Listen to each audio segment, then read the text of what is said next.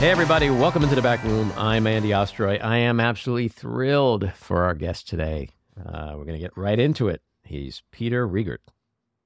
Peter has been acting, writing, directing, and producing for over 50 years. His films include Animal House, a film I've seen a million times, Local Hero, Crossing Delancey, Chilly Scenes of Winter, Cold Blooded, Oscar, Passed Away, The Mask, Traffic, White Irish Drinkers, American Pastoral.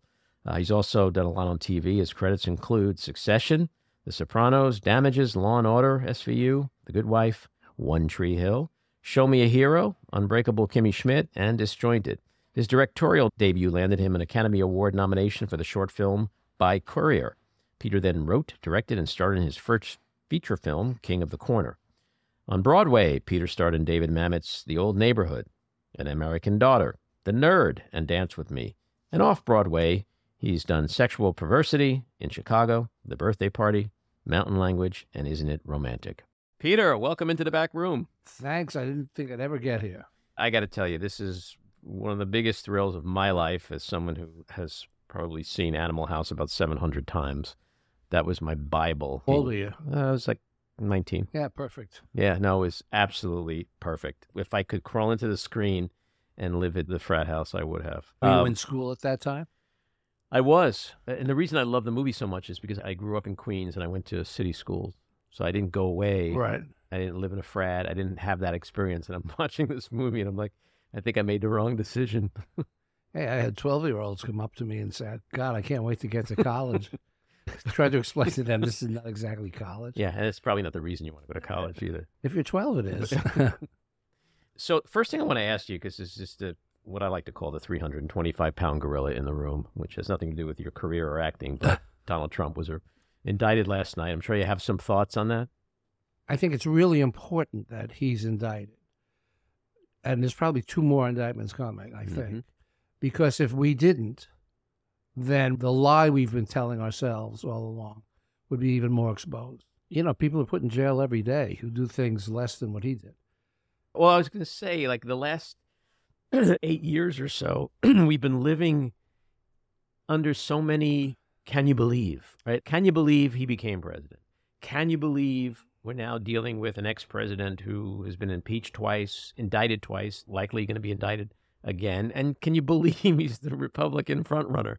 Hopefully the last can you believe we're not going to end up saying is, can you believe he's president again? It's possible. Politics is theater to me. I think that's why show business and politics find each other so attractive. But it's like when I listen to talking heads about sports, I wish I had the money to bet against every one of their predictions because they're always wrong. At least 80% of the time. I'd be filthy rich. Well, the same thing is true of politics. And Trump. But he understood something that others didn't. And one of the things that I noticed was he's, to his audience, he's like a right-wing Lenny Bruce. He's a Tumler, as Mel Brooks used to call him. And people find people who have energy and excitement and daring attractive. And look at who he had to run against. I don't mean Hillary Clinton. I mean 16 of the weirdest people who took themselves so seriously, he could mock them. So I have no idea what's coming. The famous screenwriter and novelist, William Goldman, he had a very famous quote. And that quote was, with regards to show business, nobody knows anything. And my fear is that we're going to, here we are again. Yeah, well, what we've learned over the last 8 years is that conventional wisdom has been out the window. So anything. I think it's always been out the window. But more so with him. He and the Republican Party and the Republican electorate just truly defy any conventional wisdom. Yeah, but the left, I'm more left than center, but we're all part of the problem. I mean, Bernie Sanders, 20 to 25% of his supporters, 20 to 25% didn't voted third party, or voted for Trump. So who's responsible? Don't get me started. Oh, yeah. On Bernie. Well, you've got this writer from Harvard who's running as a third party candidate, Cornel West. this is a binary fight now. This is none of this crap about, third party. It ain't going to happen. Mm-hmm. And if it does, that's how he'll win.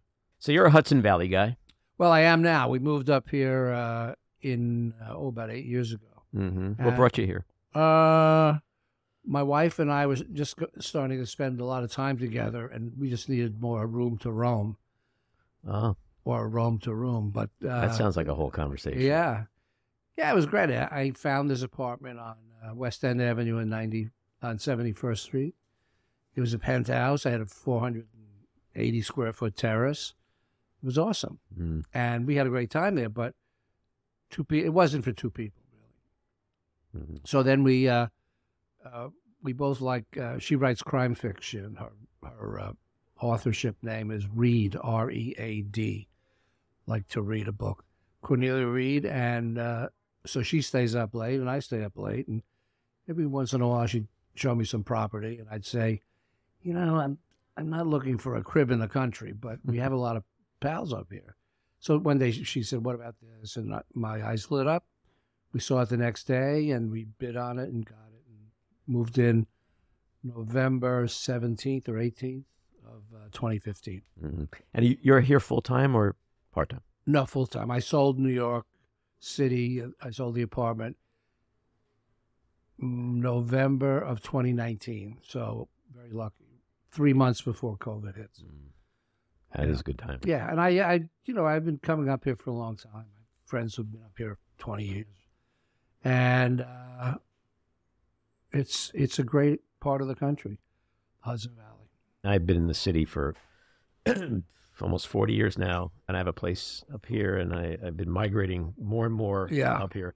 I find that as I get older, that's when I really wanted to start spending more time up here, because like you start becoming that guy who wants to pull weeds out of the ground. All the shit you never could do in the city, all of a sudden you find yourself like, I have a garage. Yeah, it's thrilling. Very bizarre. Door goes up and down. I can drive in. And when we moved in, it was November, like I said, and the next day there was no furniture. We slept on a mattress, and I'm sure I got popped awake around 8 or 8:30, which is early for me. And I looked outside, and indeed, we had bought this place because we closed the night before, and it was dark. So some friends came over and bought some caviar and champagne and everything. Still didn't know what we had. I looked outside and I went, "Oh my God, I'm the super." And my buddy of mine named Greg Quinn, who lives up here, said, and he's a farmer. Well, he can do everything. He's a writer. He's a farmer. Anyway, he said, "No, you're not the super. You're the contractor. You couldn't fix a toilet if your life depended upon it." I said, "Well, my wife probably could."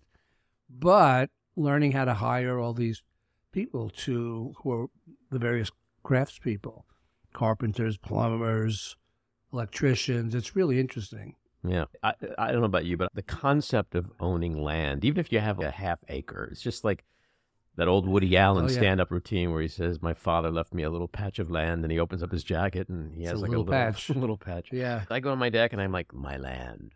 And it's a country road. It's very quiet. And, our neighbors have been great.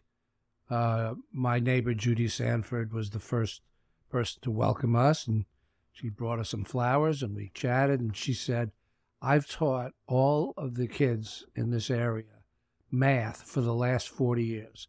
So you tell me who you need, and I've probably taught them." I thought that was pretty cool. That's awesome. Yeah. So let's peel back the onion a little bit. Childhood. Did you always know you were going to be an actor? Did you always want to be an actor? When I look back, I think I was always aware of how people related to me. I know my parents, I was born in 47. So my dad was my dad? He was 32. My mom was 27. It was after the war. And we lived in the Bronx. And around 3, 4, 5, they'd take me to the circus, or they'd take me to a rodeo, and then or a baseball game, which to a kid is like the theater. And we moved out in 1954. to a town called Ardsley. It was actually Hartsdale, but I went to the Ardsley school system. And I just was lucky that they were taking me to everything culturally interesting. And I never thought about it one way or the other. I don't remember thinking I can do that, or is that a profession? I just love going to the movies, and I would imitate Charlie Chaplin or Groucho Marx or anybody. Because we had something back in those days called $1 Million Movie, which they'd show 9 times a week. Channel 11, right? Probably. And it was like your own film school. Now, I wasn't studying the cameras. I was studying and imitating what these people were doing because it was making me laugh. And I had a pretty good sense of humor. So I would say the answer is I don't remember thinking about doing it. I did a play in high school. I did a play in college. But nobody ever said, you should do this. My folks, their feeling was if you find something you love to do, then you're the luckiest person. But what that was, I didn't know. So I would say I made the decision to do this. I always call it an epiphany. I was working at a club on 56th and 6th Avenue called Downstairs at the Upstairs. If you played upstairs, it was upstairs at the downstairs.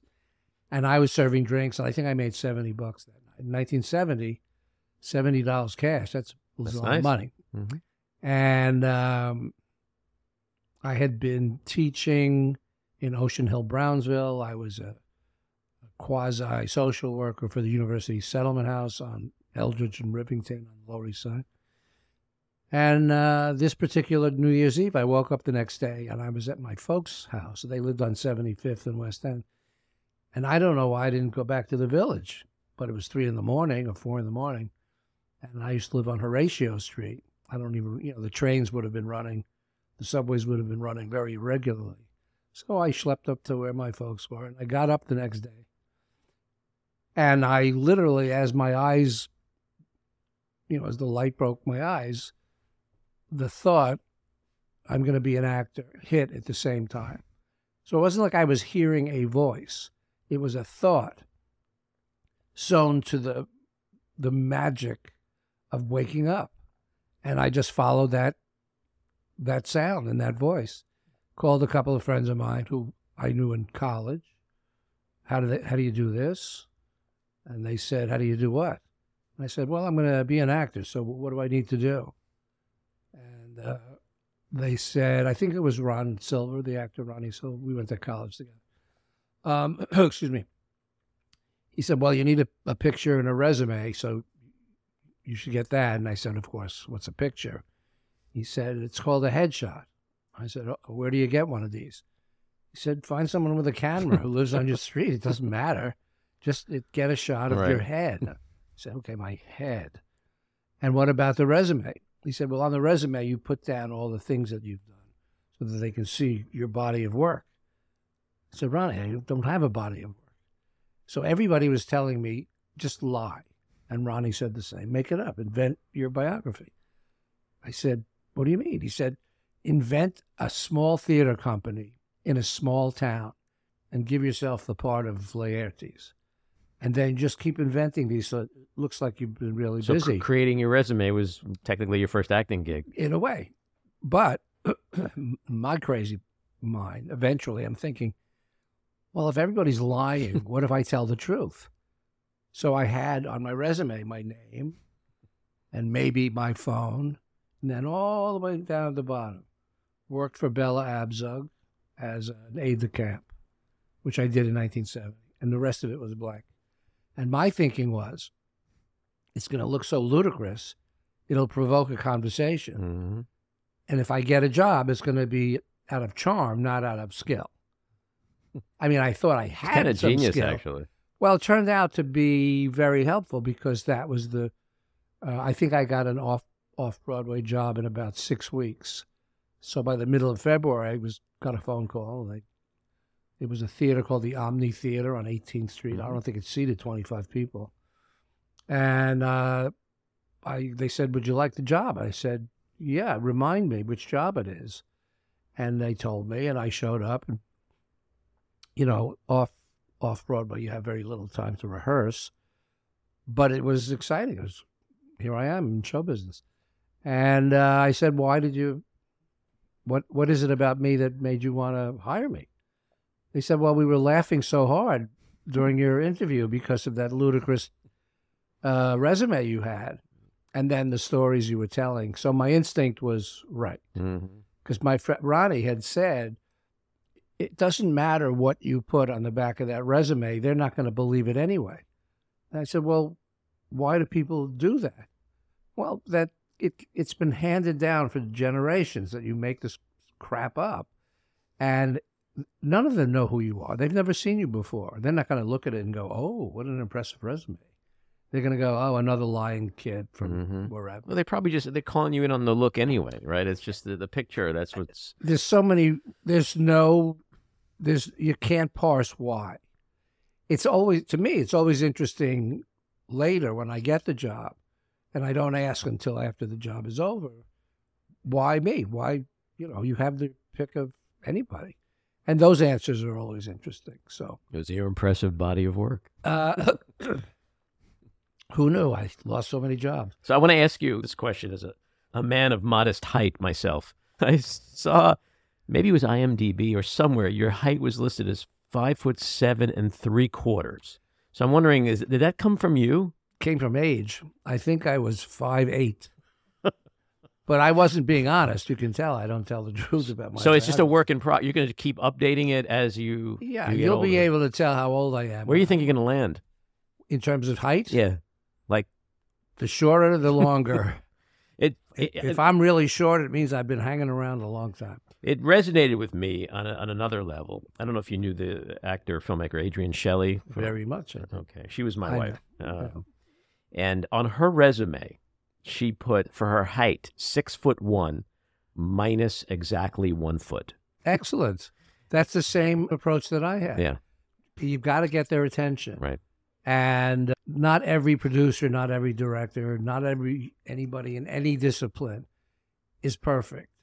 But I'm looking for the person who's going to connect and is going to be interested in having this experiment in terms of hiring me. But I've directed also. That's what you're always looking for. So did you know Adrienne? Did you ever work with her? No, I just knew of her story, which was, it was near where I used to live. So it was just heartbreaking to me. And obviously I feel terrible for you. But I thought how exciting it was, how the business was changing. Like when I've worked with a lot of women directors, I used to get questioned all the time, what's the difference? And I'd say, there is no difference. They're just different. If you could line up 10 men directors, they'd be different. But a woman, an African-American person, somebody from China, I've worked in 12 countries. Everybody in the movie business acts the same, just with a different accent. I mean, they speak a different language. Right. So I think it's an exciting time, and she was, part of that change that was coming. That couldn't have been easy. Yeah. Animal House, that was your big break? It was like your first or second project? It was my first national job. Mm-hmm. But I think you have to have endless numbers of breaks to keep going. You don't, at least in my experience, you just don't get a job that gets that much attention. They have to remember, Hollywood was not making movies about younger people, really. Mm-hmm. It was just starting to change in the 60s and 70s. But once Animal House came out, there were no pictures. I found 2 movies. It came out in July of 78. Maybe I found 2 movies. I did a movie with Joan Nicklin Silver called Chilly Scenes of Winter. Mm-hmm. And I was doing plays in the city. So I felt very busy. But if I would have done Animal House today, I'm sure I'd have a lot of offers. There just wasn't that many. I mean, the one that stood out was 1941. I think that was the next film that Tim Matheson made, Belushi made. Mm-hmm. A couple other people from the film. Wouldn't it be great to have an Animal House today? You mean to have it made? Yeah, I'm like, where are you all you guys? What are you doing? Oh, a reunion, a frat house reunion. I think the way Genius. we look at it is, we feel good that there wasn't a sequel. Right. To do That's it, usually the case. It is, but I mean, I'm trying to think. The second Godfather was a sequel. Right. Didn't care much about the third sequel, but Yeah, name another now. yeah, Everybody says Godfather, but then they can't. yeah, name no, there another aren't one. that many. But show business doesn't look at it like it's how aesthetically brilliant will it be? I mean, there was 6 Porkies and 6 police academies, Right. and it's just to them it's a money making situation. Right. So, but all of the Harry Potter stuff is Yeah, it's I think sequels the in a way. difference. This is probably a wacky idea, but in my mind, it's not. But I definitely see it. But I think the key difference with a lot of sequels is that they're made so quickly after the first one, and if the first one is great, Yeah, it tends to destroy the brand. But like doing a 2023 or 24 version of Animal House where you guys get together for like a reunion weekend, except for unfortunately Belushi, which is tragic, but that's such a unique twist on the story. That, but it's the story you'd have to find. yeah, well, of It would course. get boring after a few minutes to watch us collectively asking how we are. But Toga party with 70-year-olds. It would be fun and exciting. there was a oh golly, I'm forgetting his name right now. It'll come to me. He wrote a play in the 70s that took place in the future, and it was 2 old guys in Florida from the 60s talking about their memories of their favorite songs. It was pretty funny. John Ford Noonan, he was the writer, and Mel Brooks to me has been doing that for years. The 2,000-year-old man. Right. But I worked with Martin Mull on a TV show called Dads. One of the funniest guys Oh ever. my God, brilliant! And we would just sit off to the side laughing and looking at these young whippersnappers and just carrying on. What was that movie he did about California? Oh yeah, it's based on Mill Valley. Yeah, it's one of the funniest movies I've ever seen in my life. He did one about white people, about being white, something like that. He's very funny. Anyway, he said, we were sitting around complaining about various ailments, and he said, "You know what this is that we're doing?" I said, "No." He said, "It's an organ recital." And he said one time I'd never done a television series for camera. So you have to eventually do it in front of an audience. And it's people say it's like doing a 1-act play, but it's not, because you can cut and you can repeat. It's only similar because it's about 25 minutes long. So, but nobody knows who these series are. So they pick people up in different supermarkets and on the street and whatever. Anyway, so there's probably 250 people. And I'd never experienced this before, but it was really exciting. But right before we went on, I'll probably get this wrong. Martin said, I'm screwing it up. What would you call our front row? And he said something along the lines of 32 eyes and 2 teeth. So 16 people. Mm-hmm. But it was, he was great. Mm-hmm. I don't know where that tangent came from, but so I don't know about an Animal House sequel. Mm-hmm. It would have to be in the writing. Mm-hmm. And that's not an easy thing to do. I'm going to get cracking on that later. There you go. What was the magic of Animal House? What made it like an instant classic? I would say the 3 writers, Chris Miller, Doug Kenny, and Harold Ramis, just had brilliant senses of humor. And I don't think they'd ever written a screenplay before, so they didn't know what they couldn't do. So they wrote it and wrote it and wrote it and wrote it, and it had a lot of great ideas. Once John Landis was hired, he had an excellent understanding of where the story was in this enormous script. And they got it down to, maybe 130 pages, which is a lot. Mm-hmm. And then I would say the real trick was in the casting, and we shot it on a campus. So all the extras were really students, because most of us were old. I was almost 30, or maybe I was 30. And Belushi was 27, Tim was 29, Karen was 26. So to make us look younger, they hired a lot of people who really were young. But I would say the secret is it's got to be the script and the casting. The casting illuminated the script. You can't make a bad script. You can make a bad script better, but you can screw up a really good script. And the rest of it, who knows? Also, it was set in a time not in 1977. It was set in 1962, which is an innocent period. Right. It's why American Graffiti is set in 1962. Mm-hmm. It's like just a sealed past that had a certain innocence to it. And then it was,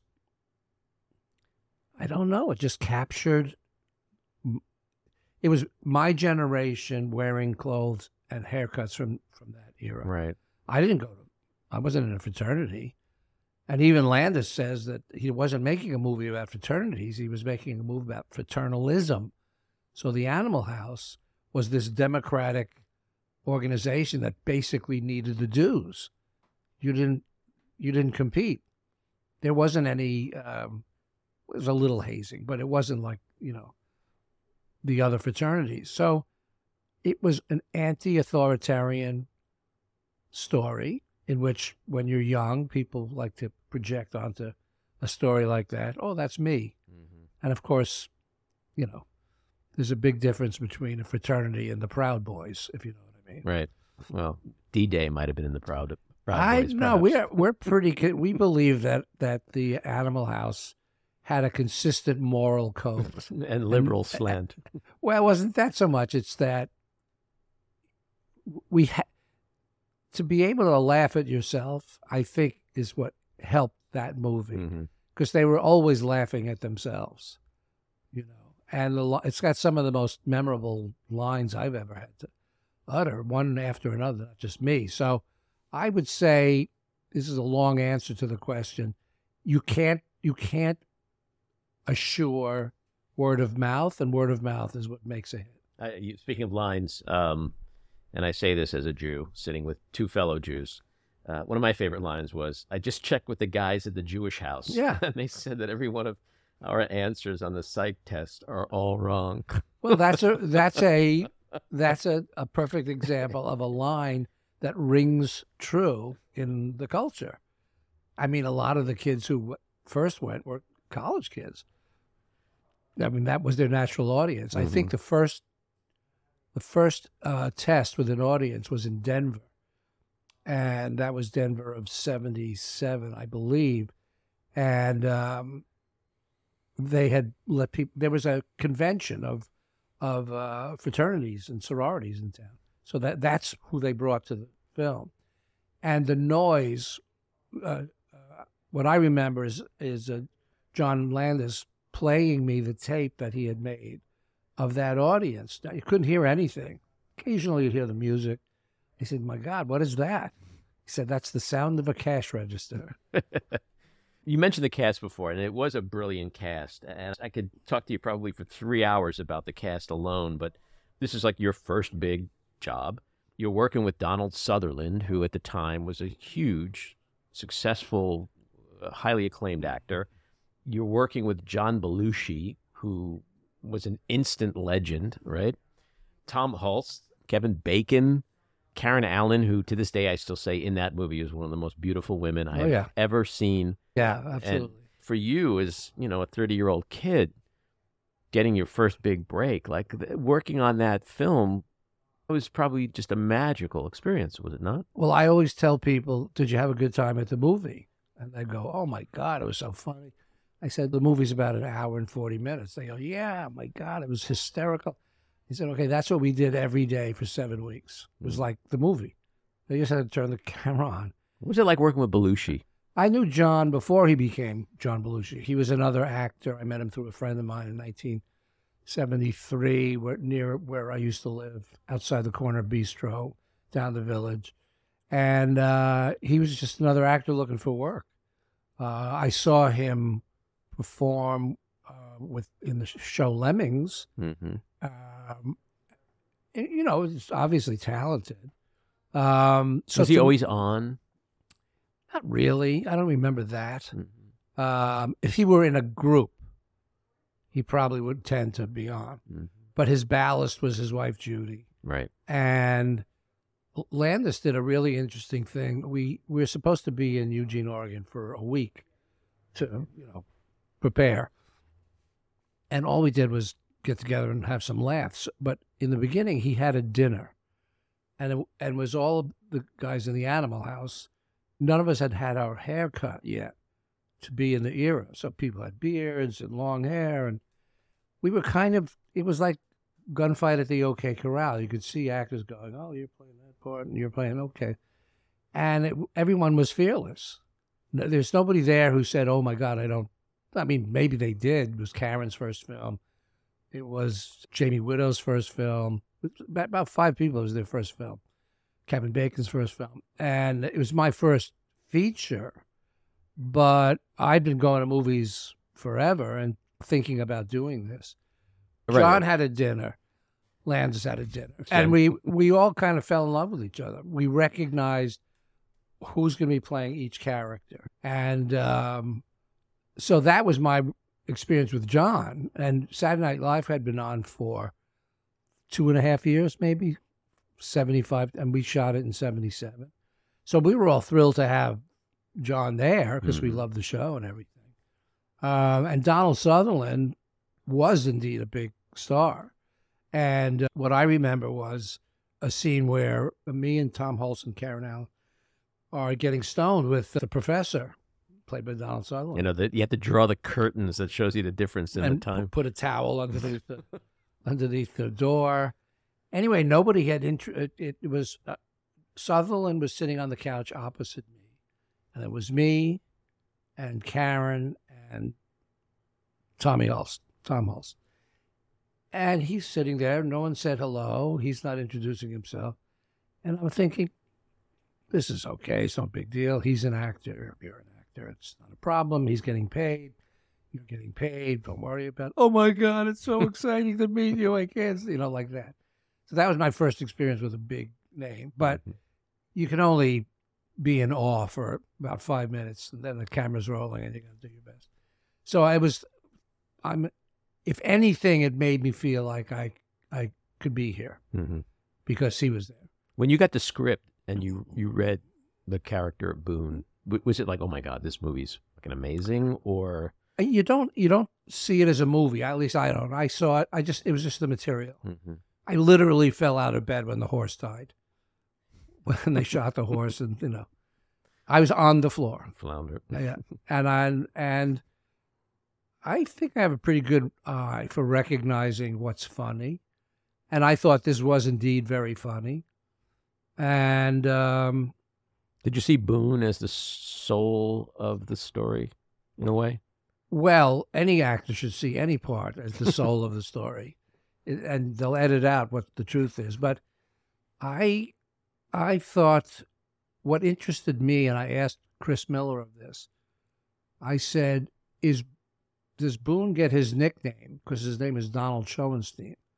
I said, did he get his nickname Boone because he loved black culture? And he said, yeah. So it's not like a boon companion. Mm-hmm. It's a real pejorative that black people were called. And that's why the character was given that name. Most people don't know that. But I'm always looking for the extra bit of knowledge that enhances. Mm-hmm. I don't have any discipline in terms of a particular vocabulary. I just started acting. But something like that gave me a lot of energy to think differently.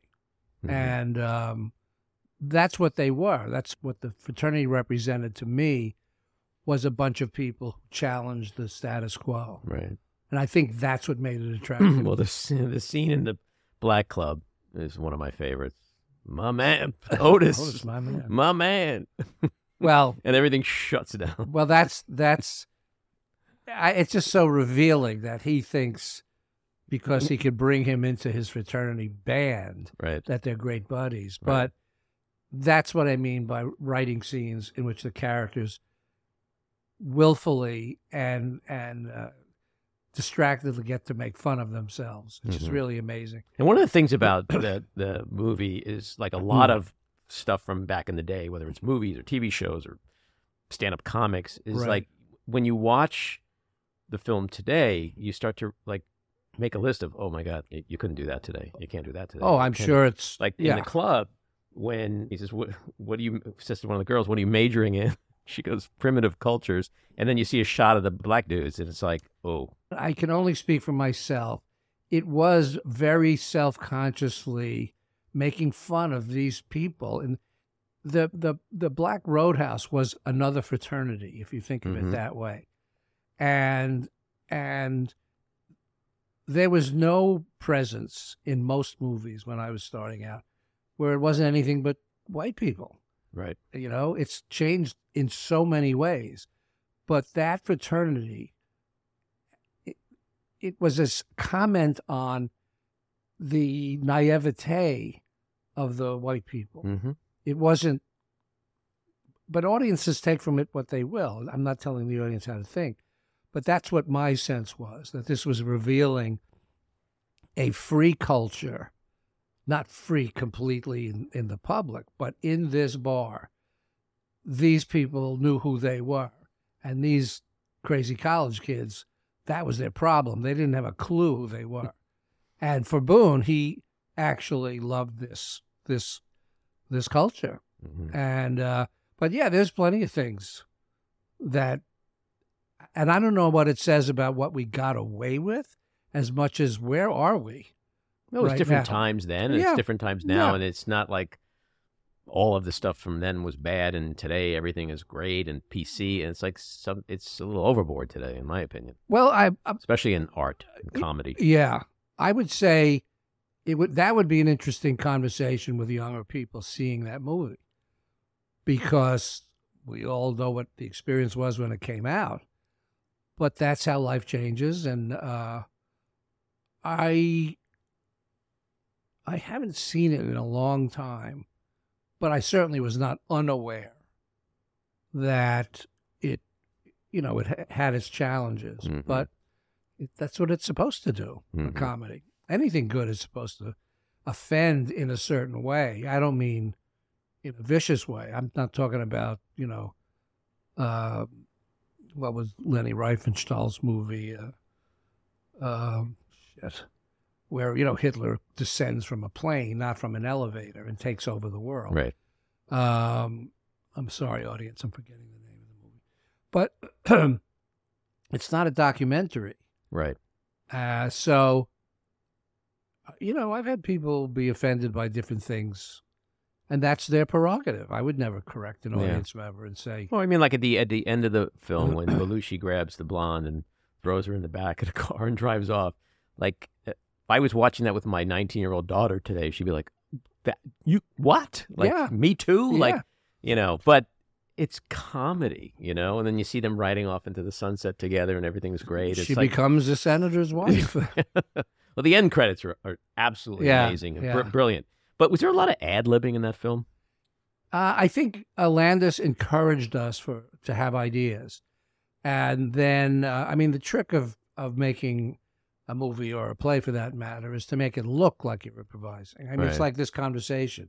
I didn't learn my lines. I just came here to have a conversation. Mhm. And that's the way I see the work that I do in movies or television. So there's an element of it, but, like Belushi was given a ballet of eating. I don't know how they choreographed it in terms of Right. before the food fight, Mhm. but how he did it and what they placed out there. And of course you can change angles and things like that. So to a degree, it's improvised a bit. Right. Um, What about the toga party scene? And one of the questions I wanted to ask, and I'm kind of hoping secretly the answer is yes, but was anybody really shit-faced during that scene? I don't remember. I don't think so. It's very hard to work if you're stoned or drunk. But it's also very hard to watch that scene and go, God, these people did this sober? Well, the trick is to make it... Acting, right? Yeah, that's exactly right. The scene where we're standing next to the jukebox and banging into each other and singing Louie Louie, in a way, it's improvised. Here's the scene. This is what we're going to be doing. And the body language, John's banging his head into my shoulder. It's got a sense of improv to it rather than just delivering lines. That's my sense of when work is good. Mm-hmm. And Belushi, when he says the word shit, it's like shit. Yeah, there's a T at the end. And he does that a few so one would assume that wasn't written into the script, that's just a Belushi. That's John. That's John. Yeah. So to your point, it's just a lot of stuff like that each actor might have brought to the... I think so. You make a meal of what you've got.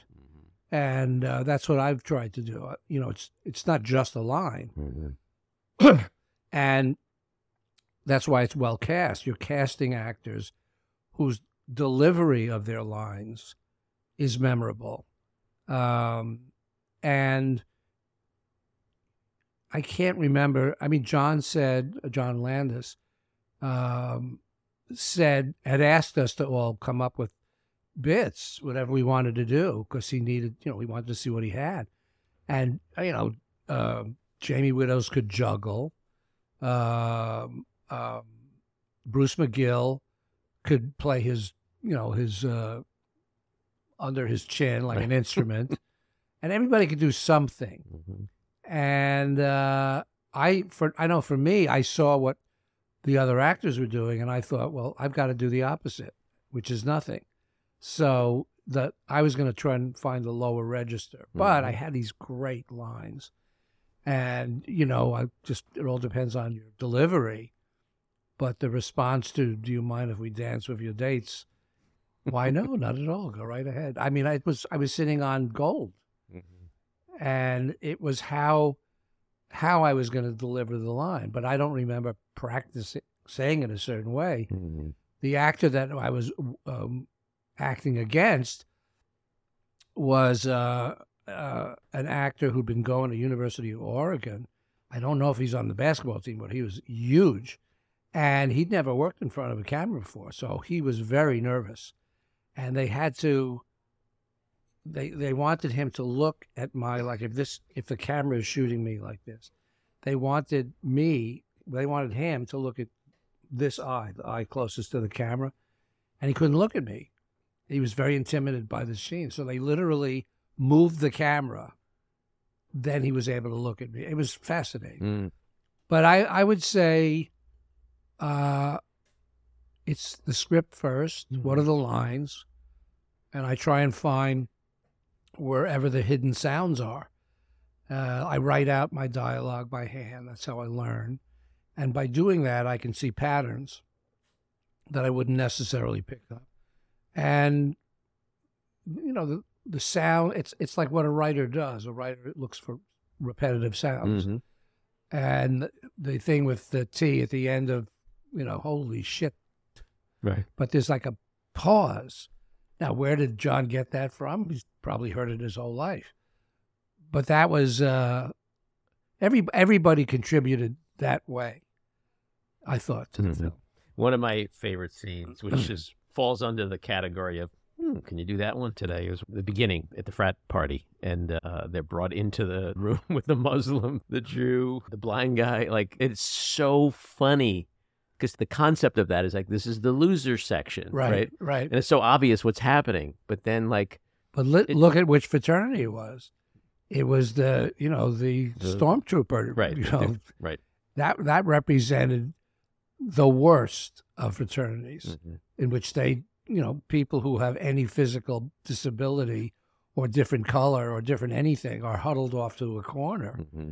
So in its way, it was making this brilliant observation about, I think somebody calls them the Hitler Youth, right?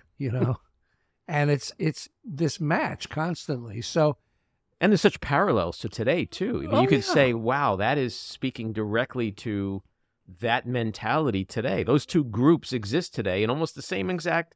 They're playing the same roles. One is the oppressor, and the others are the victims.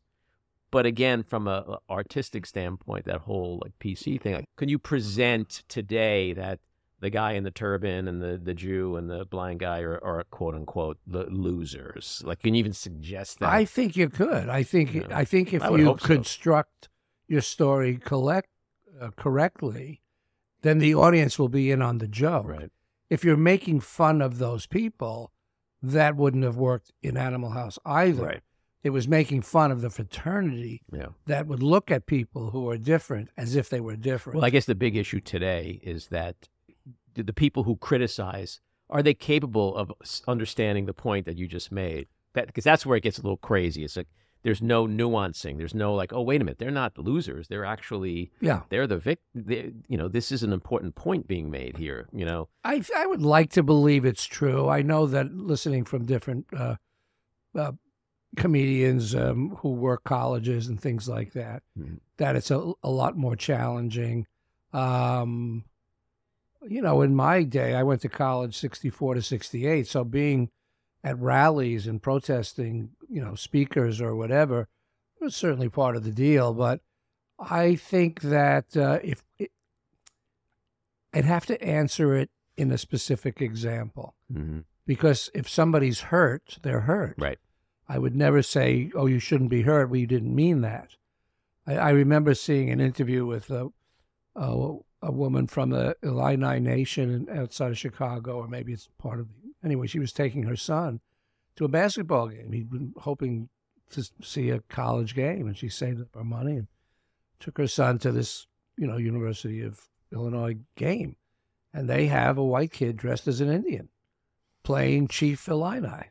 Mm-hmm. And she went to the head of the school. First, she wrote a letter, and they wrote back and said, we don't mean to, offend her. And she kept writing back and trying to find people. And she's saying, you're making fun of my people. We don't dance like that. Right. We don't look like that. Mm-hmm. That's, anyway, she finally got a meeting with the dean. And he tried to explain. And she said, excuse me, what part of ouch don't you understand? I'm telling you, this hurts my people. Now, I think that's true of the arts. I think you can offend somebody, but you have to risk that, I think, in order to tell the story. But there's also a movement that goes right to your point. One parent can have a book banned from a school. Right. We're in the middle of book burning. Mm-hmm. It's called book banning, but I've read my history. Mm-hmm. I know one precedes the other. And there's an example where we've lost control. If one person can dictate to an entire school, first of all, it's like an old Lenny Bruce routine when he was talking about homosexuals being thrown in jail. And he used to do this whole bit in which he'd say, so let me see if I got this straight. You're going to go to a bar where all these gay people are, and you're going to arrest them, and you're going to put them in a prison with the same sex. I don't think they think this is a bad thing. So right, that's funny, but I see that your was, point, right? But the same thing is true. There's always a corollary to what you think is the right way. Well, we had Judd Apatow on this podcast a while back, and I had the same conversation with him about, can you do certain things in comedy that were done 30, 40 years ago? And I said, I'm a big Richard Pryor fan, and one of my favorite bits that Pryor had done was a stuttering Chinese waiter. I don't remember. And I said, it's hilarious, but could a comedian do that today? And he goes, I don't know. He goes, but I'm sure it would be very hurtful to Chinese people. Yeah. And that's where we're at today, is that back then you laughed and you didn't go to that place of, is somebody going to be upset about this? Whereas today, and maybe it's on steroids, but we're so acutely aware of the impact of the material potentially. But that leads to the point you made about just all it takes is one person to exploit that, and now we're denied books and movies and God knows what else. Yeah, I think it helps, at least me, it helps me understand how complicated this is. I would never say to somebody, you have no right to feel badly about something I've done. But if you see the opposite side, they seem to have no sense of hurt. They seem to only want to inflict hurt. Right. And so we're in this strange place. The problem is, how do we end up talking together instead of, Right. I know what people who think similarly to me are going to think, but I'm trying to convince the other person to rethink, and let them try and convince me. So it's really challenging. Your question's really challenging, but people still like to laugh. Yeah. It's a different, I think with comedy, that's the tricky space. With drama, I think you can go to places much easier than you can do comedy today. But I want to switch gears because we got a few romantics in the room. So I want to talk about Crossing Delancey, which when she said the hat, it was as if I was there with you when you bought it, and you said you were. Yeah. Like, what a line. What a line. And that was Susan Schachter wrote the play, and Joan Micklin Silver was the director, is a very good guide for dialogue. She also casts. I know her daughter, Claudia. Yeah. She also casts brilliantly. And yes, it's a very romantic story. Did you think you had it in you to play that kind of a role? I learned early on, if somebody thinks I'm the guy, I'm the guy. Go along with it. You bet. And I thought what I loved about that story was, first of all, they talk about me for 20 minutes before I even show up, which is the greatest advantage you could have as a character. So my entrance is already interesting. Mm-hmm. And he is a character who knows who he is. That's a very powerful and attractive position, whether you're a man or a woman. A character who knows who they are. Mm-hmm. My God, it's like catnip. And that was my job. I mean, I didn't act thematically, but I read the script, so I knew what was going to happen.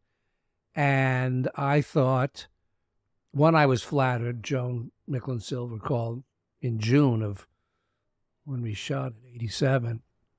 And she said, would you like to play this part? And I read it and I said, absolutely. So it's a more interesting question to her. I mean, she just passed away, so you can't ask that question, but that's what I meant earlier. It's less interesting to me whether I think I can do it. I don't go to a meeting or an audition without thinking I couldn't do it, but they're choosing from lots of people. But in that case, I thought I just understood it. I used to work on the Lower East Side. That's where the Settlement House was. So I knew every store and every pastrami sandwich and pickle. I knew the area, so I didn't have to think about that. I had a keen sense of the world, of that world. And it's a story about a very modern story, and that is, what do you do if you're fleeing from whom you are? That's the right use of the word. Mm-hmm. And that's a character's journey. So she has to find me. I don't know it. Mm-hmm. I don't know she's the one I'm looking. I mean, I think I do because the matchmaker showed me a picture. So I've been aware of her. But he's a mensch. And, that was the challenge. How do you play a mensch? A mensch, by definition, is self-consciously a mensch. So that was the fun. But it was all there, everything I had to do. I sell pickles. I play handball. I, could wear a suit pretty well. He's got a good sense of humor. And I thought I could do a good job. And then the story takes over. Mm-hmm. And then the audience tells you whether, I mean, when the movie was released, it was the year after Moonstruck, which was a national success. And they didn't release Crossing Delancey to a lot of states in the South. And I said, You mean they don't like watching movies about Jews down there? well, that's got to think Hollywood, Uh, Jewish Hollywood. So they thought this is I said to an executive, how come you didn't open it wider? They said, well, it's what was the word? Jews. That's not what the word he used. It was like maybe too ethnic. And I said, you mean too Jewish? He said, oh, no. I said, last year it was Italians, right? Moonstruck? Aren't they ethnic? And he was trapped in his own misunderstanding because people like stories. They're Right. I mean, an idiot doesn't go because it's got a Jew in it or something, but it would have played. And I was surprised at how people took to it. I think it's a very romantic story about a person having to make a choice at a certain age in life. I mean, every scene is telling Izzy, is saying to her, pay attention, pay attention, pay attention. No, not over there. Look over there. And it's classic. That's what we all do. I haven't stopped making mistakes because I'm older. If anything, they're older mistakes. But I think I was thrilled with the result. Well, the character you played had such a quiet confidence and a self-assuredness and determination, and those qualities are incredibly appealing. When you're watching this narrative play out, here's this woman who's thinks she's, uppity and she's traveling in the artistic world and he's just a pickle guy. But the pickle guy has more confidence, more on the ball than anybody she's hanging out with. And that's why that scene, which is so great, when he comes to her reading in that small little group and both of you say, let's get the hell out of here, because that group was just full of shit. They weren't real. And she recognizes in that moment that that's this guy in front of me, this is something real and interesting. And he doesn't he's willing to let her go her own way, but she keeps coming back to him in certain ways.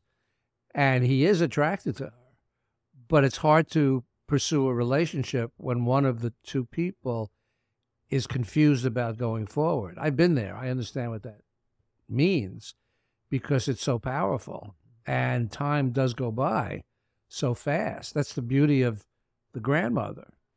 She speaks with wisdom, and she's saying to her granddaughter, what are you, crazy? Look at this guy. He's got everything you need. What are you looking over? We live in a society where, in a culture where there's 80 choices of salad dressing. If you have that many choices, you're going to be crippled with indecision. Right. And I think that's partly what the story is. And also, it's not just crossing Delancey, which used to be an expression when people left the neighborhood. It was kind of like, oh, you're crossing Delancey? That was a big deal. She's actually recrossing Delancey. She's left that area to go to the new world. And she's realized that actually what she's looking for is back from where she left. Mm-hmm. And I don't know if you ever saw Joan Micklin Silver's Hester Street. Of course. It's an absolutely brilliant movie. And Crossing Delancey are the grandchildren of those people from Hester Street. You're seeing the beginning of Jewish culture being absorbed into America. And 2 generations later, it's Amy and me. Mm-hmm. We're the descendants of those people who wanted to become Americans.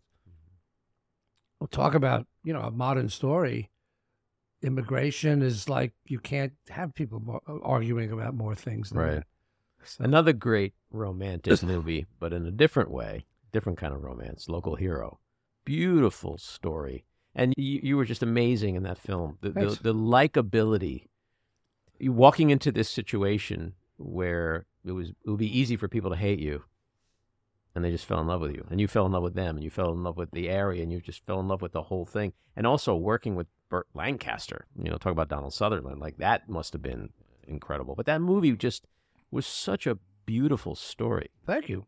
Well, it's actually, if you look at Crossing Delancey and Local Hero, the character in Crossing Delancey knows who he is. The character in Local Hero hasn't a clue. Right.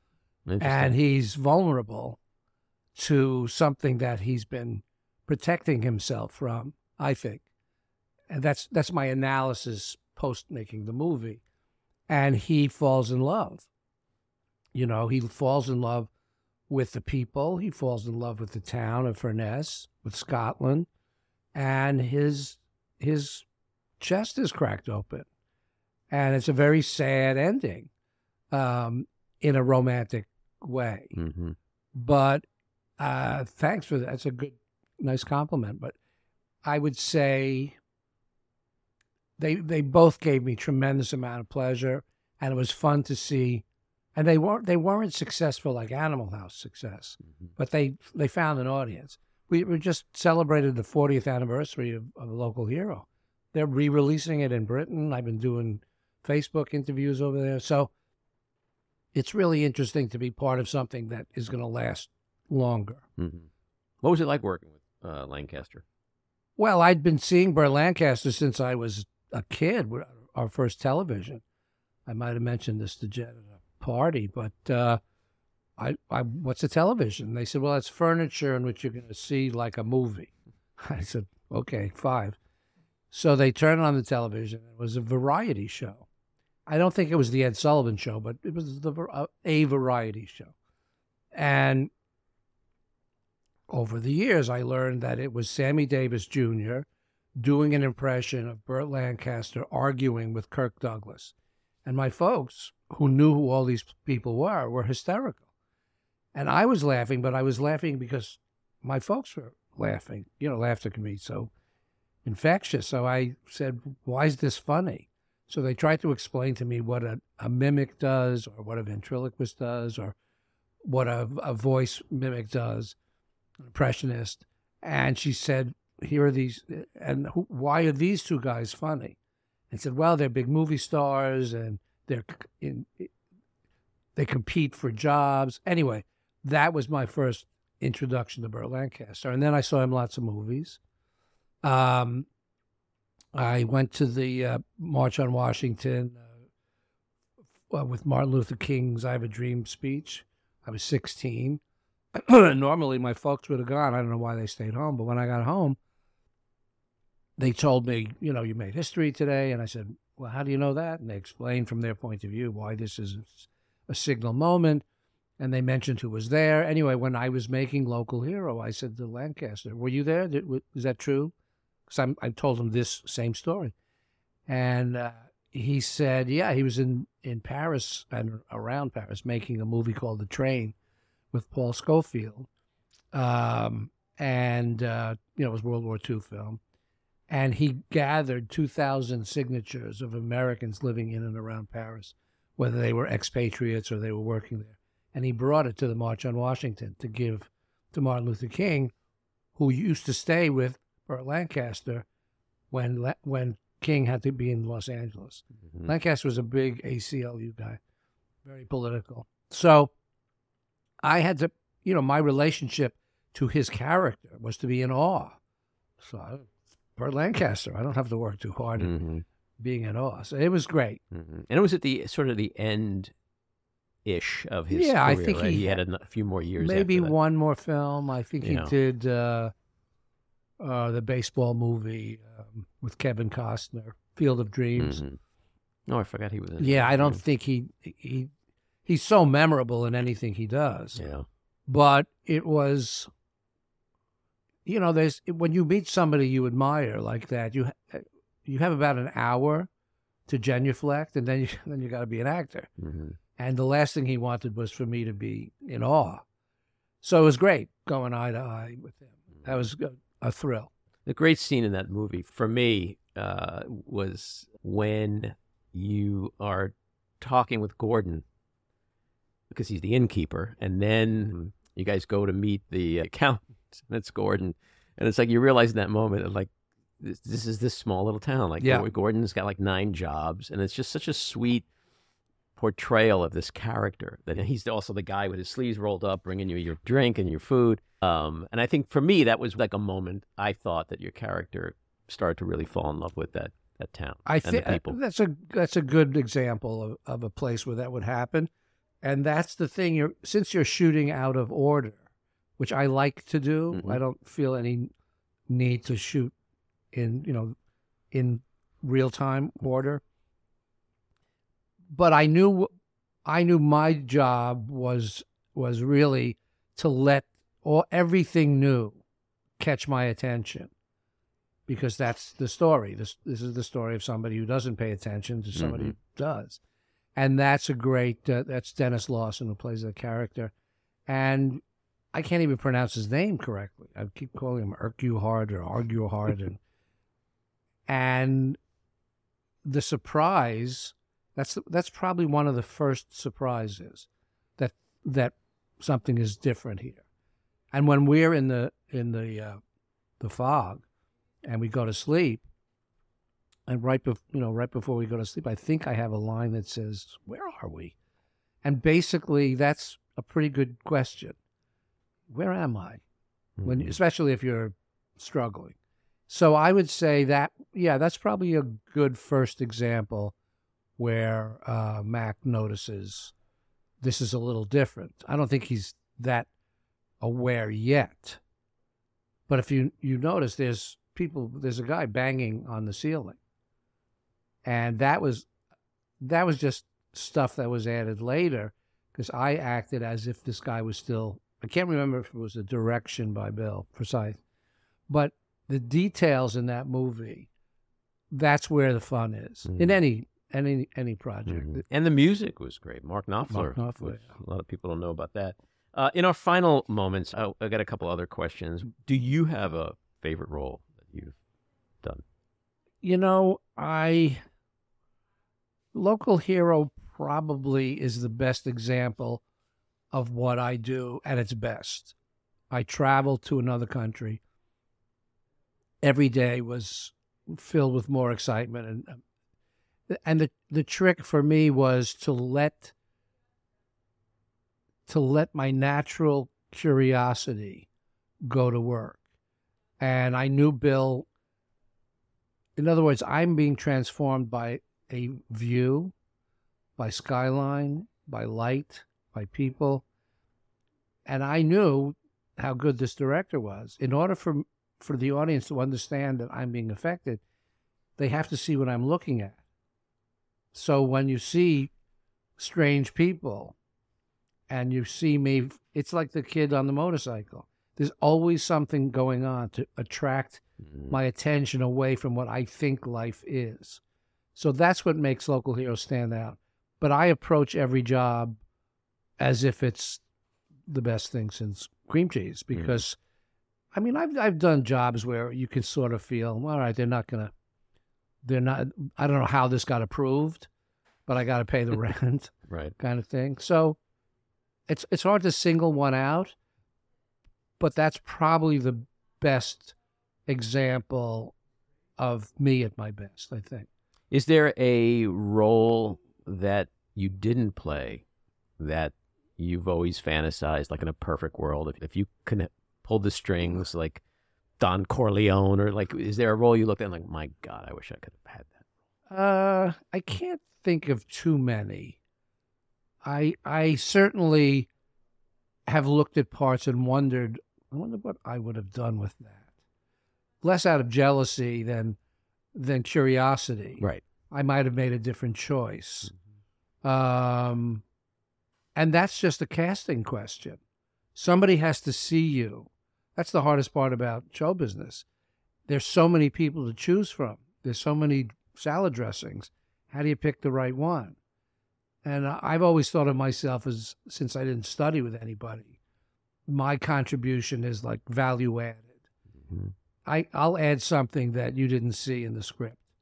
And that's the way I mean, I'm not looking for the jewels you can't find if you've written it or directed it, but I'm giving something that I find interesting, and then they cut it or don't cut it. Mm-hmm. You know, that's the fun part. So I love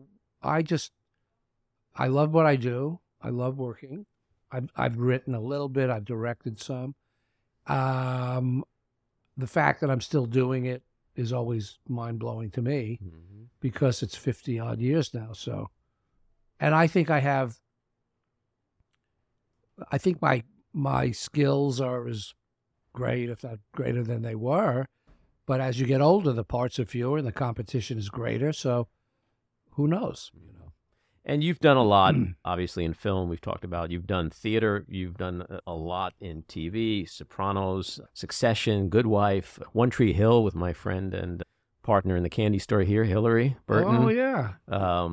But do you have, I know this is kind of like a, who's your favorite child kind of thing, and also 80 different salad dressings. But do you have a preference for TV, for film, for theater, or is it all just a different high for you?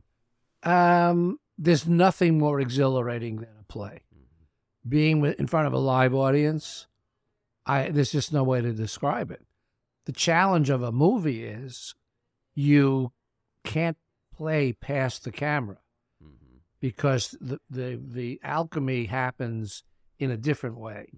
So in the theater, you have to make love to the audience. In the movies, you have to let the camera make love to you. It's a different kind of intimacy.